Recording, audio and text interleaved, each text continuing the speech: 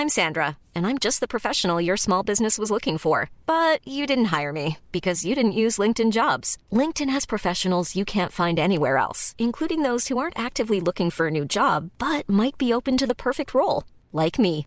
In a given month, over 70% of LinkedIn users don't visit other leading job sites. So if you're not looking on LinkedIn, you'll miss out on great candidates like Sandra. Start hiring professionals like a professional. Post your free job on linkedin.com/people today.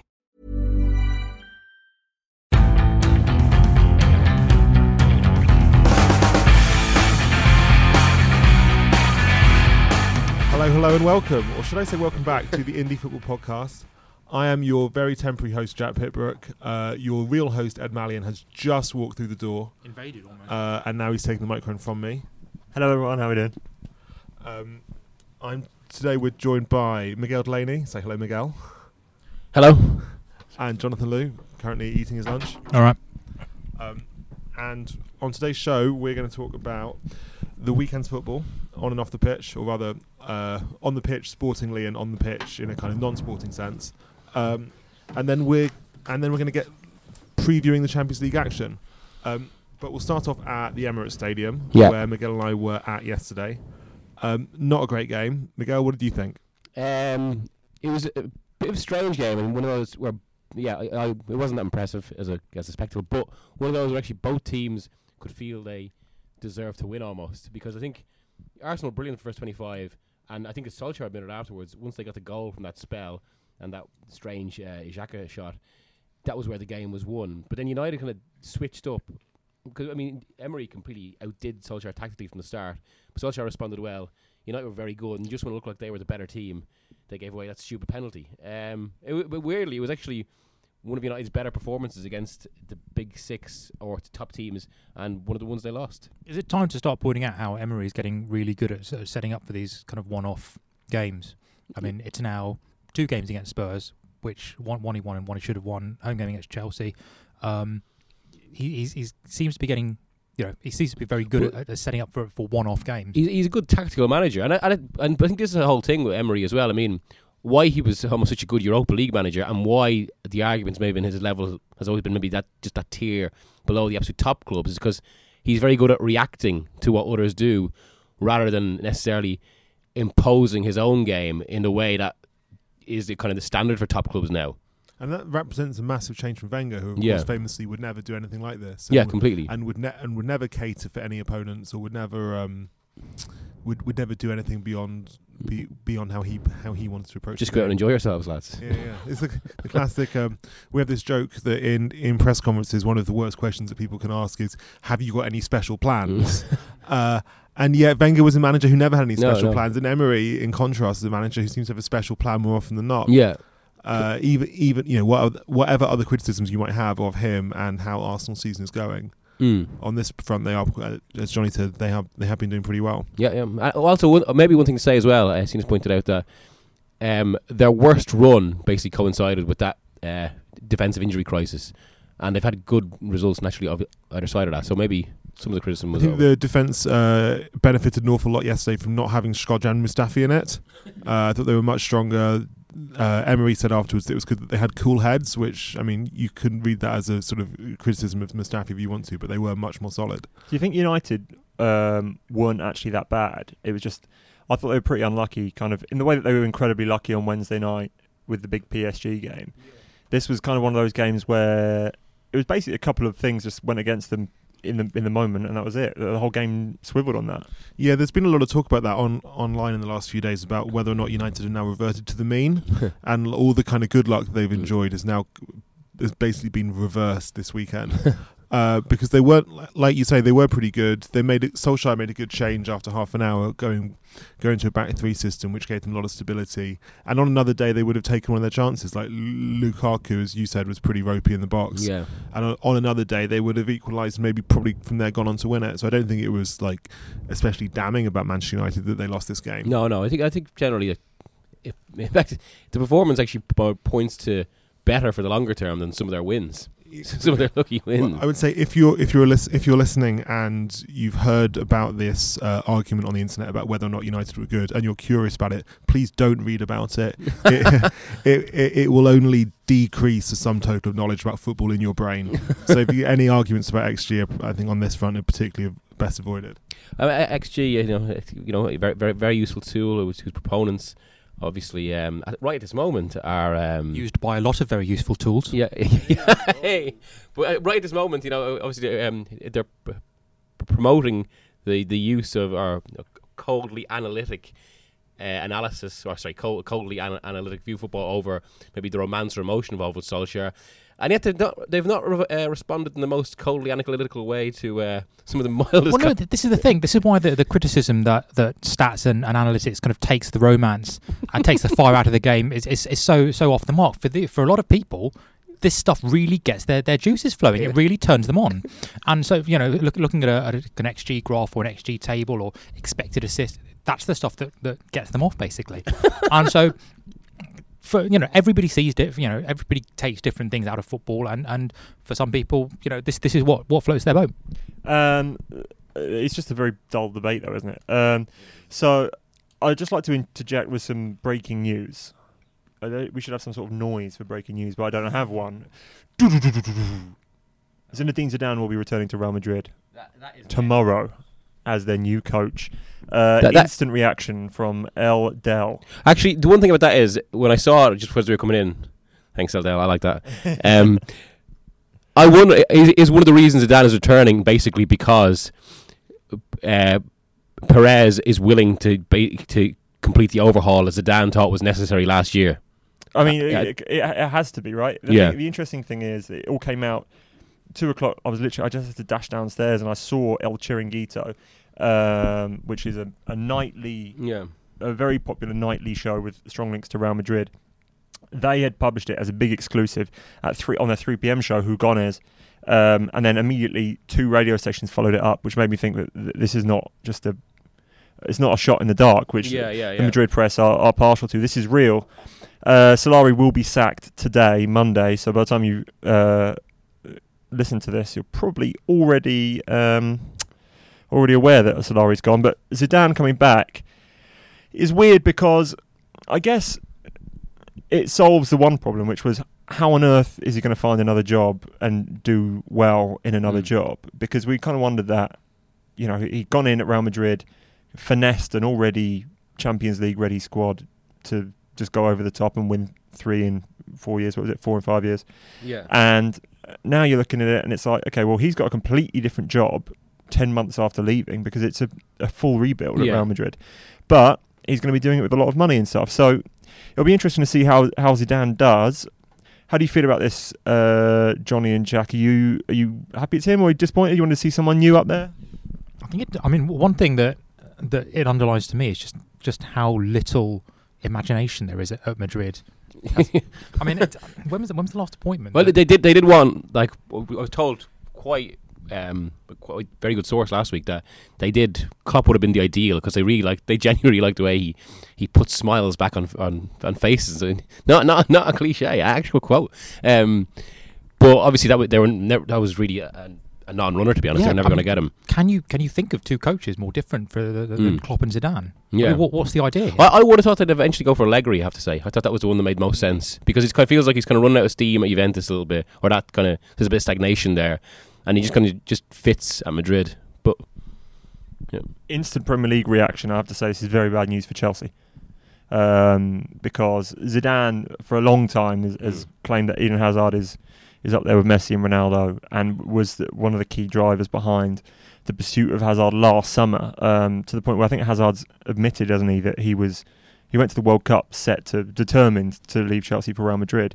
Obviously it never happened, but I think it's going to happen this year, and it looks almost certain that it will be the Bernabeu for him. Zidane was Hazard's favourite player as a boy, even though he's obviously Belgium. There were lots of photos doing the rounds of him in the Zidane 10 France shirt from I think the 2002 World Cup. Is this a short-term appointment? Is this just till the end of the season for now? Well, they're all short-term appointments at Real Madrid. I don't know. Let me just. I'm just reading one of these stories. Well, he's going to be the man to oversee the new era. He has to be. He Yeah. has to be. And so what? I mean, what would ends you up do with in the 6 new European era? Cups. Sit down. What would you Clap do your hands. in the new era? He's going to go out there and he's going to try and buy Neymar or try and buy. I mean, Mbappe's already said that he's not going anywhere this year, but it's a big squad which needs some work. If I was them, I wouldn't buy Neymar, and I'd invest. They could get 3 almost equally good players for the price of Neymar. So you'd go Eriksen, Hazard, and one more. Yeah, some striker they need probably. João Felix is the one. him and Bruno Fernandes are probably going to be the big signings out of Portugal this summer. I'd much rather have Bruno Fernandes, I think, but this doesn't actually say how long he's going to take.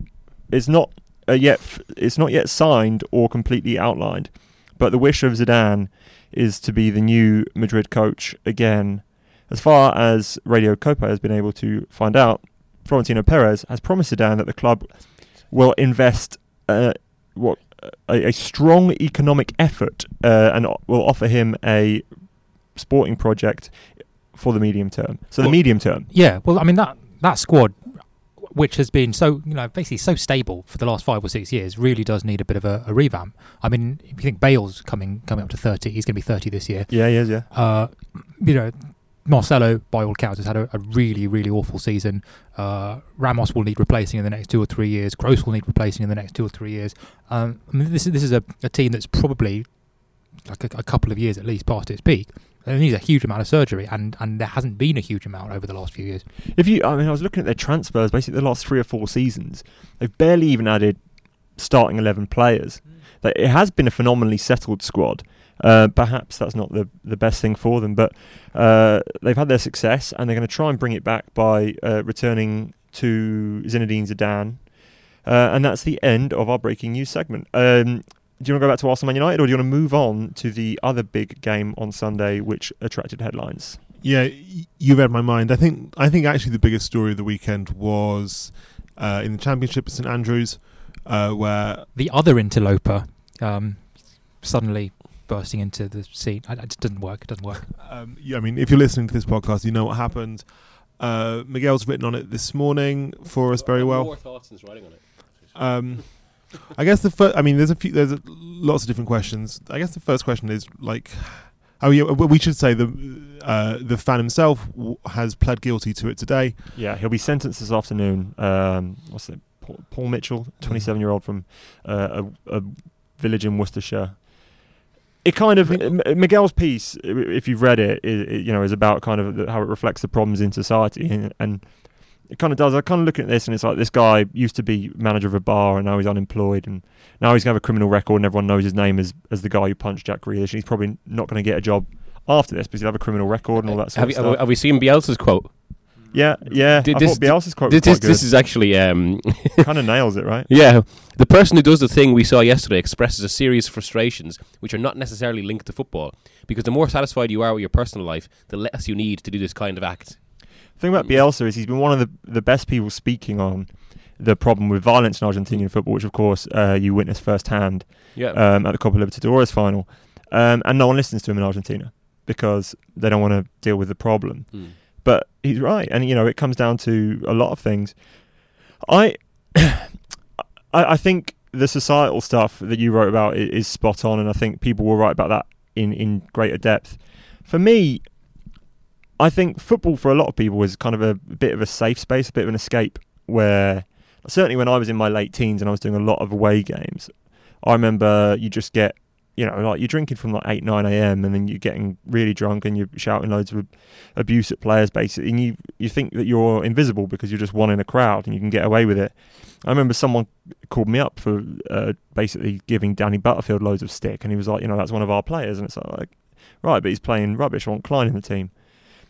And then what were you saying to him? I can't even remember. It was general abuse. I think I definitely called him a number of swear words, and it's like someone kind of called me out on it, and I was a little bit. Lock your ideas up, Mr. Butterfield. Yeah, you're like a little bit like embarrassed and stuff, but I think that there are lots of people who, football is an escape for many reasons. For many people, it's like a tradition. You just go with you've always gone with your dad. Or for some people, it's a nostalgic thing. For some people, it's an escape from the mind, like Monday to Friday, 9 to 5. But you just go with your kid. You go, you enjoy it, you come home. And then there are people, I think, who do it because they just want an escape from what is modern life. And it's people like this, and it's like, that is the societal aspect. Is there are so many kind of issues that we're not dealing with now because we've got this like 2-year-long Brexit disaster, that there are things that just aren't being fixed in society. And I think part of it comes from that. Part of it comes from the fact that also the stewarding and policing was pretty pitiful at St Andrews. I don't understand how that happens. And we're looking at a game where there's always going to be trouble, Birmingham Villa. And the reaction was so poor. The response was so poor. The policeman waiting on the side to take the guy away, we didn't see him for 45 seconds. I mean, this kind of stuff this has always been the case. Stewarding at football and policing has always been piss poor. And there's all, a lot of these issues. Unless I've got an erroneous reading of history here. This kind of thing is pretty much unprecedented. But that's why I think it's unprecedented. But that almost creates so it's a new problem, which almost requires a new solution now. And maybe it does emphasise what you've just touched on there, the fact that given the amount of money in football, the nature of stewarding it actually almost seems half-arsed really and on the cheap. Right. We've seen crowd invasions, but a lone guy running onto the pitch to punch a player. I can't remember that being a very common occurrence in the But what's past. the motivation if you're a steward? You're on a 0 hours contract or not even a contract at all. You're just a casual worker getting paid per shift, probably not very much money. Why would you put your body on the line for anything? Well, 150 stewards can't police 25,000 people. That's just numbers. The best check on human behaviour has always been other humans.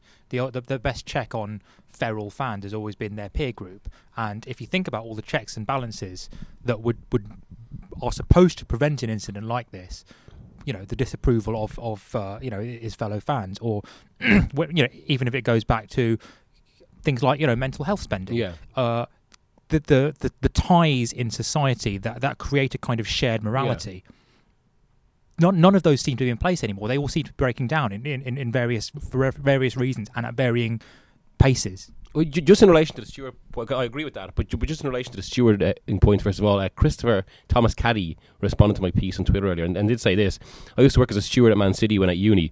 No one took their job seriously. No one was going to take a punch for such little pay. I quit after a Manchester derby. Then when we, not the police, were put in between both sets of angry fans, and I was hit by a coin. Which does kind of, obviously that's an extreme example, but it does touch on the issue of right. But stewarding, touches on the initial security issue. Then there's a wider issue of poor stewarding doesn't cause a guy. Oh no, of course, yeah, and that is.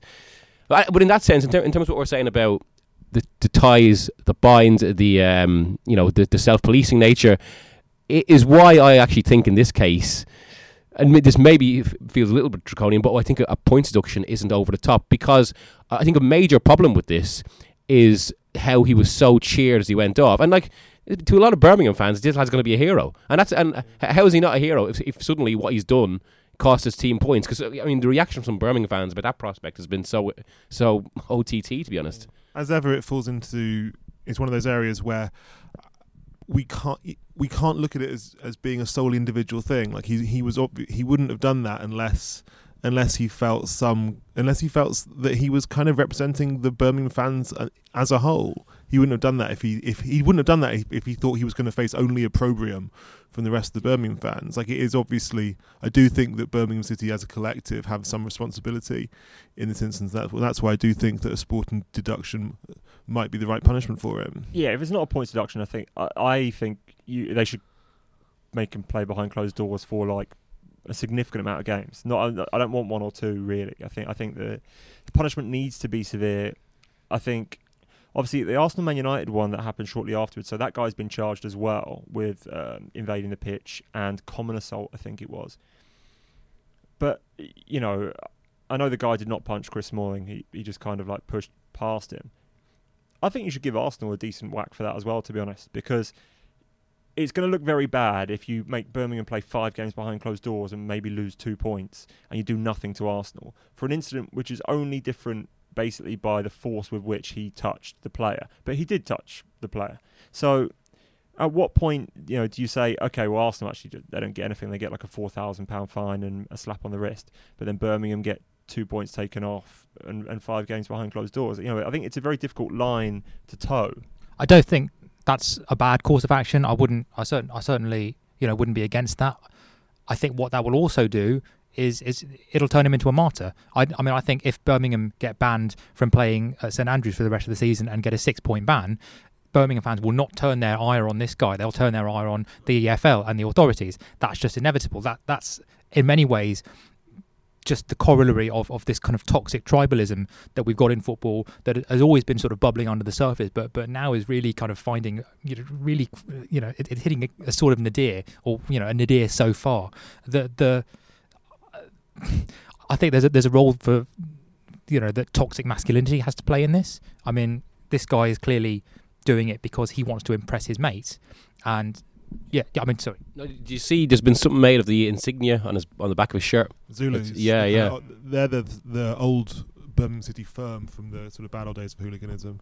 There is an interesting issue here, which Johnny touched on, which is, to what extent is this a return to the Dark Ages? Like, people say that this is just like it was in the old days, but I would be interesting to read more about that, because I'm not sure that in the kind of bad old days you would get these kind of isolated incidents of fans running onto the pitch. That's because there are offences. That's why. Yeah, it's different. It's a different. And one point that Jonathan Wilson made on exactly that today was that immediately after Hillsborough, he said there was like an unwritten rule amongst fans that you wouldn't run onto the pitch, because you knew that doing so would increase the chance of the fences coming back, which is the last thing you wanted. But that, 30 years on after Hillsborough, that has kind of been forgotten now, and fans no longer feel that same sense that whatever happens, we mustn't allow fences to return. And that, as well as other things that Johnny was pointing to, have kind of like eroded the barrier between, not the physical barrier, but the kind of mental barrier between fans and players, between the stands and the pitch, which is what encourages people to go and do this kind of thing. There's definitely that, and I think for a lot of them, someone said to me, like, imagine if some like Birmingham fan account had just tweeted on Saturday night, I'd love to punch Jack Grealish in the head. And like, how many people would have thought that was hilarious and funny and all that sort of stuff. And basically this guy... 1,000 retweets, 2,000 likes. Precisely. These people are acting out essentially what are like kind of football fan fantasies. And he's actually been stupid enough, brave enough, whatever, to act on it in the moment, and has run on there and done it. And I think if that's the way we're going, then you've got to use the tribalism to turn this on its head. You've got to say, all right, well, Birmingham are going to be deducted points. Birmingham are going to play games behind closed doors. And if you want to blame anyone, it's your man there, And that is how you can encourage self-policing, I think, because if it's going to materially affect the team's chances of success or survival or whatever, it depends what the circumstances are, then that's the only way you can get to these people, in my opinion. I don't know how else you dissuade these copycat incidents from happening. And, how can you say, like the Arsenal thing yesterday, how can you say that wasn't a copycat incident necessarily? There is genuinely, I think, I remember reading this before, there's a psychological contagion to these things. So, and the fact it's been 3 and 4 days, I think, illustrates this, that when one happens, there's a copycat and it escalates. And which is why I think it's a new problem in that regard. And another factor which is coming up more and more when you talk to people about this, and which we should say we there is no evidence that this is the case here, but we can suspect so. Recreational drugs. Yeah. In fact, I was speaking to a sort of senior football official earlier who said to me that it is, quote, the massive elephant in the room is the number of people who go to games and take a lot of cocaine. And it's very difficult to police because people are not getting properly searched on their way into games. It's very difficult to stop at the games themselves because, of course, you need policemen in the toilets, in the cubicles to stop people from taking drugs.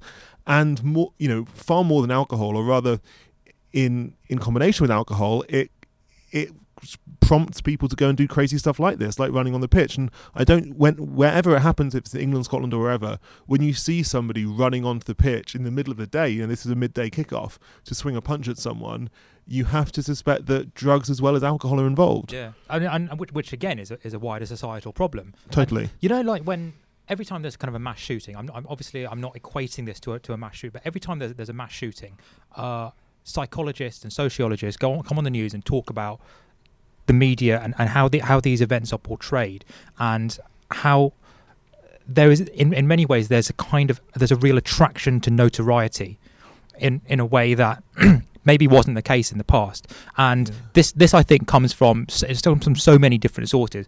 Like we talk about, the social fabric. Trade union membership is down. Organised religion is on the decline. The political class is totally diseased. All the traditional founts of I guess a kind of objective morality have sort of broken down. And so when any act can essentially is justifiable on a subjective basis, then you're going to get stuff like this happening, because notoriety is really just a kind of subjective notion, and morality is just a that's a subjective notion, and kind of notoriety as a form of leadership in a way. And anybody gets to be infamous for 15 minutes. But also, what's the what are the rewards of these things? The rewards of these things are that people, you get it every summer when Love Island's on, for example. It's like, more people apply to be on Love Island than apply to go to Cambridge or Oxford, whatever. It's like, yeah, brilliant. Okay, stupid comparison, because it's all different age groups compared to one particular age group and all that sort of stuff, and it's a different amount of people you'd expect to go for that. But we're also currently in the thing, this is just a byproduct of the exact age we're living in right now, where if you are famous for some reason and you can amass like 100,000 followers on Instagram, whatever, you can basically lock yourself in for at least £100k a year in terms of earnings. Because what are you on, Mix? He's got nothing on Instagram, has he? Instagram's more. I can still basically put up photos of me getting drunk on Instagram because I don't have that many followers on it. Okay, so we won't say what the username is, but so like my other half works in influencer marketing and stuff like that, and they got people who are getting paid £20,000 a post to put stuff on Instagram and all these sorts of things. And it is true that fame / notoriety / people just knowing who you are is more valuable now than it's almost ever been. And I was doing an event recently with Paul Merson, and he's kind of that era where it was just before the footballers got really rich. And those guys are still. Merce turns up in a cab, like a mini cab on his own. Turns up at the door. They ask if he's got a ticket. Like, no one recognises him. All that sort of stuff. He's just a very kind of normal bloke. And then a week later, I did the same thing with Robbie Savage, who's obviously worth millions and played in the right era just about the end of his career. He must have been earning, I guess, £50,000 a week, probably more. Blackburn, Birmingham, that sort of thing. So I think he was just in the right era, and people like Merson were just in the wrong era. If you played in the Premier League now, surely you're going to have enough followers that even if you retire tomorrow, you're going to make money. And it's the same with, like, if you are on Towie, if you are on Made in Chelsea, if you are on these shows, as soon as you're on, as soon as you amass that following, money will follow. And I don't think this guy is going to make the most of it, but fame is now a prize almost that you can tangibly cash in on better than ever before if you're just a normal person, I think. And that kind of contributes to some weird behaviour. Given some that's connected to social media, and the other side of it, maybe a more basic side, is that some of this as well is the kind of the nature of online debate spilling into the tangible, into the real world. Basically, it's all like the extreme tribalism you now see with any discussion of football online. It's got almost a physical manifestation of that. Shall we? From extreme tribalism, shall we move on to Liverpool in the Champions League week? Where is everybody? Well, actually, someone asked you just go on. Just related to this. Someone asked me yesterday if Birmingham are going to get docked points, and what do you think should have happened to Liverpool for the bus attack last year? Or the bus vandalism at Man City. Should have got them a new bus. New bus, I would say. That's the fair punishment. Yep. Okay. There's been a lot of revisionism on that. Kind of, it was Man City's fault for taking a different route, or it was only one bottle of Copperberg or whatever. I think that was a pretty poor reflection on Liverpool. I think it's just because it was. There's been nothing since or before that, so you can put it down to being an isolated incident. Bus diesel can't melt steel beams. Yes, and there's no conspiracy behind it. But we should talk Champions League, Johnny. You are correct. And tomorrow is Juve Atletico, which you're going to be at. Yes. What game that'll be? It should be great. Juventus 2-0 down from the first leg. Really, played pretty badly, I think. And yet, they're still in it. They have. Are they in it? You think? I think they're in it. They get an early goal. They're really pinning their hopes on Ronaldo. A lot of the Turin media, a lot of the Italian media, has been sort of playing up the chance of Ronaldo sort of making a real decisive performance in this game, and at a time when his output in the Champions League has probably never been less prolific. I think it's something like one goal in his last 9 Champions League games, and now it's really kind of, he's having a lot of hopes invested in him. So it's going to be a pretty interesting game for those reasons. Jack Pitt-Brooke, I believe you're going to be writing about Man City Schalke. I think that one's done and dusted, but what about you? Yeah, I'd be really surprised if City screwed it up. I was in Gelsenkirchen for the first leg where City didn't really deserve to win but still won 3-2. I think City are kind of, we saw this against Watford on Saturday, they're at a level of sustained high performance now that which would make it a massive surprise if they were to screw it up. So you think Schalke are also not very good. We can't forget that. If you had to put a percentage chance on a quadruple right now, what would you put it at? Well, the other day I saw that it was 10-1, and I thought 10-1 actually seems a bit short. But then maybe, I don't know, I'd say like mid-single figures, high single figures of percentage. They've already completed the quadruple of investigations, haven't they? Between 5, I'd say between let's say 7%. It's probably right, because ultimately, to complete when you really think about it, a quadruple, like a feat of such power, and it's so fragile though, because all it just takes is one game to go, one bad game, one bad bounce, and that's it. We give them like a 67% chance of winning the league, right? Maybe more better than 50%. 60, I'd better say, than 50% chance of winning the FA Cup, or maybe 50%. I think chance of winning the FA Cup. Yeah, and then maybe a 1 in 5, 1 in 6 chance of winning the Champions League. That is about 1 in 16, 17, isn't it? That's about 5-6%. Yeah.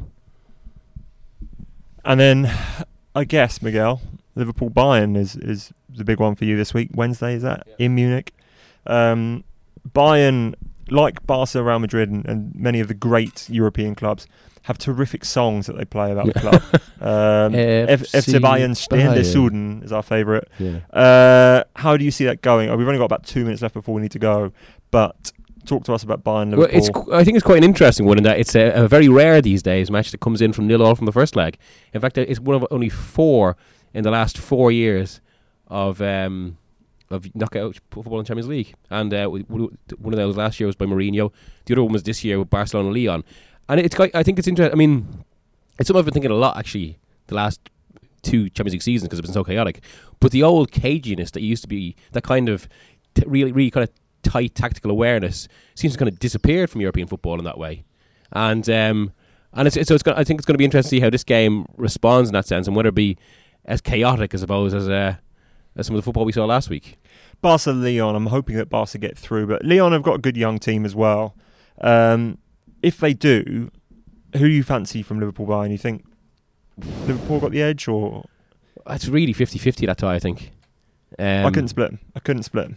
I might just go Liverpool just because I almost fancy them to get an away goal and spook Bayern a bit. And Bayern started that game well, but gradually receded, and they're still a bit off, even though they've roped in a collapsing Dortmund. My take watching that in the pub was that the longer it went on, the more likely it was that Liverpool would win it on away goals in the second leg. Because it's obviously easier for them because any score draw sends them through. However, I wonder whether their declining league form means that they might chuck it on Wednesday. They won't chuck it, surely. Just because they need to save their title push, and having 2 extra games, if not 4 or even 5 extra games after the international break, would make that probably less likely rather than more likely. Yeah, I mean, I don't know. I think Liverpool will probably 51-49 favourites, but I think it's incredibly tight, that one. And like you say, it's the away goal is the only thing that makes me think that they're slightly on top. Either way, it should be thrilling stuff. Thank you, gents, for joining me. I'm going to be away for the next 2 weeks, unfortunately, because I have 2 weddings to attend in America. So the guys will take care of all our dear listeners in the meantime. You're away next week as well, yeah. Miguel's away next week, and Jack's got a trip coming up. I'm away the following week. So you'll be listening to a 55-minute monologue from me at some point. We'll make it happen. We'll get Lukey in here to do some more shilling for Jose Mourinho or whatever. And until then, any other business that people would like to raise before we go? No, I think that's it. All we need to do is remember to read and subscribe independent.co.uk/football. The podcast obviously is available on iTunes, Spotify, Stitcher, every kind of podcatcher that everybody likes to listen to. Are we plugging beer again this week, or is that? Yeah, but I think it's like an automated thing. I'll explain off air, but it's like there's some sort of technical stuff I had to do. Okay. But I believe whichever beer we're plugging, buy it. beer53.com/indie.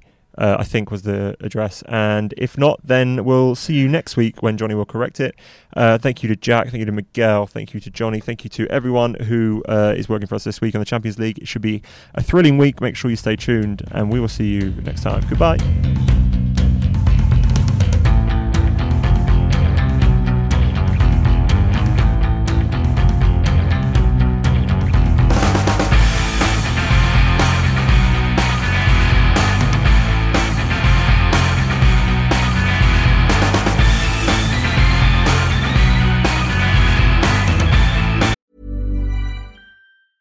A lot can happen in the next 3 years. Like a chatbot may be your new best friend.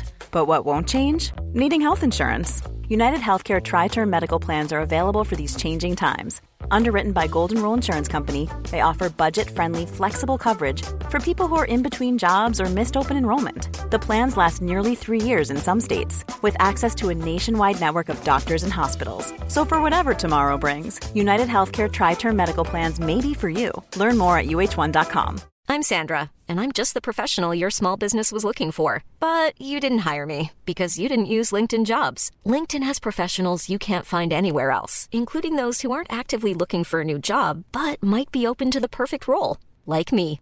In a given month, over 70% of LinkedIn users don't visit other leading job sites. So if you're not looking on LinkedIn, you'll miss out on great candidates like Sandra. Start hiring professionals like a professional. Post your free job on linkedin.com/people today.